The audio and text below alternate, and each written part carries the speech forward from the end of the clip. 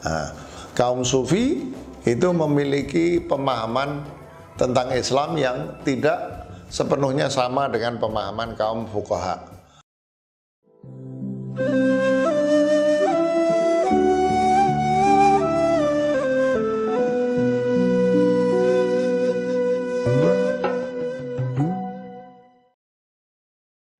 Assalamualaikum warahmatullahi wabarakatuh. Waalaikumsalam warahmatullahi wabarakatuh. Banyak orang sering menyebut tasawuf ini sebagai mazhab cinta, gitu ya.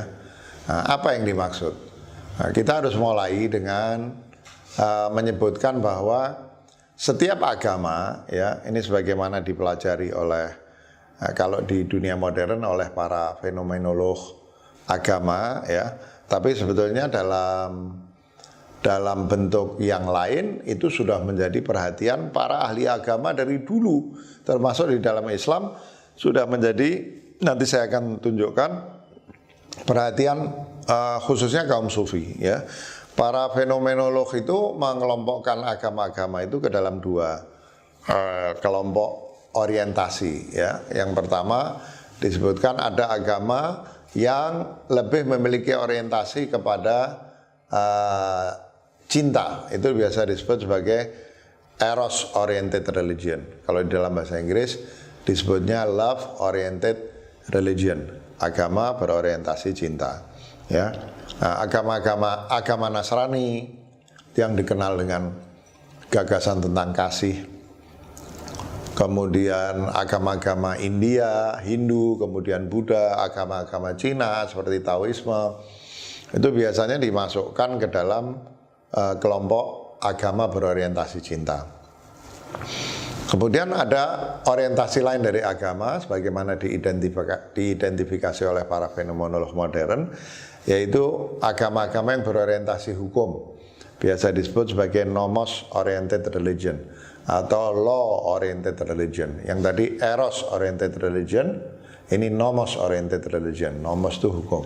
Biasanya secara cepat para fenomenolog itu akan memasukkan agama Islam dan agama Yahudi, dua agama yang memang juga memiliki kecenderungan yang kuat kepada syariah atau hukum, ke dalam agama-agama berorientasi hukum. Jadi Islam itu dianggap sudah merupakan satu kesepakatan adalah agama berorientasi hukum.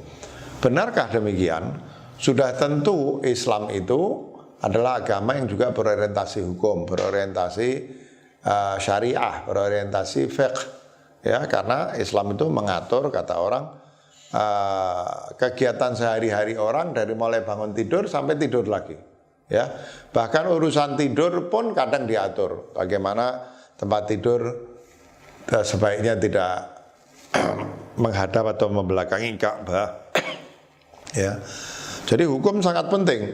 Tapi benarkah Islam itu agama berorientasi hukum? Nah, kaum sufi itu memiliki pemahaman tentang Islam yang tidak sepenuhnya sama dengan pemahaman kaum fuqaha, ya. Makanya disebut kaum hakikat itu biasanya memahami Islam bukan bertentangan, tapi dengan penekanan yang berbeda dengan kaum syariat, ya. Kalau kaum syariat itu menekankan pada aspek hukum yang tentu juga penting, maka kaum sufi menekankan pemahaman Islam mereka pada cinta, ya. Dan mereka tidak sembarangan ketika menekankan Islam sebagai agama berorientasi cinta. Pertama, kaum sufi itu biasa membagi asma Allah. Asma Allah itu di dalam Al-Quran dihitung sama ulama katanya ada 99. Ada yang bilang 101, Ibn Arabi bilang 300 lebih. Sesungguhnya asma Allah sendiri tidak terbatas, bagaimana tidak terbatasnya Allah SWT. Kaum sufi kemudian mengumpulkan ini asma-asma yang masuk dalam asma jalaliyah, asma kedahsyatan yang menggentarkan dari Allah SWT, yang membuat orang taat dan melahirkan hukum, ya. Itu seperti misalnya Allah itu Qahar, Jabbar, Mutakabbir. Itu adalah asma jalaliyah, asma yang menonjolkan sifat-sifat Allah yang keras, yang membuat orang takut sehingga orang taat kepada hukum. Tapi ada asma Allah yang lain yang menekankan pada cintanya. Ya, misalnya Allah Rahman, Rahim, Wadud, Ghafur, Latif, ya, dan lain-lain. Itu adalah ayat-ayat yang menunjukkan kelembutannya Allah SWT. Ya, disebut asma jamaliyah. Ada yang menyebut, ada yang ayat-ayat yang berhubungan dengan adil dan fadl. Adil itu hukum, fadl itu adalah dengan kelembutan dan kedermawanan Allah SWT. Nah, setelah membagi itu, orang menghitung berapa banyak di dalam ayat Al-Quran Allah itu menampilkan diri dalam sifat adilnya atau sifat jalalnya, dibanding Allah menampilkan diri dalam sifat fadlnya atau sifat jamalnya, sifat lemah lembutnya.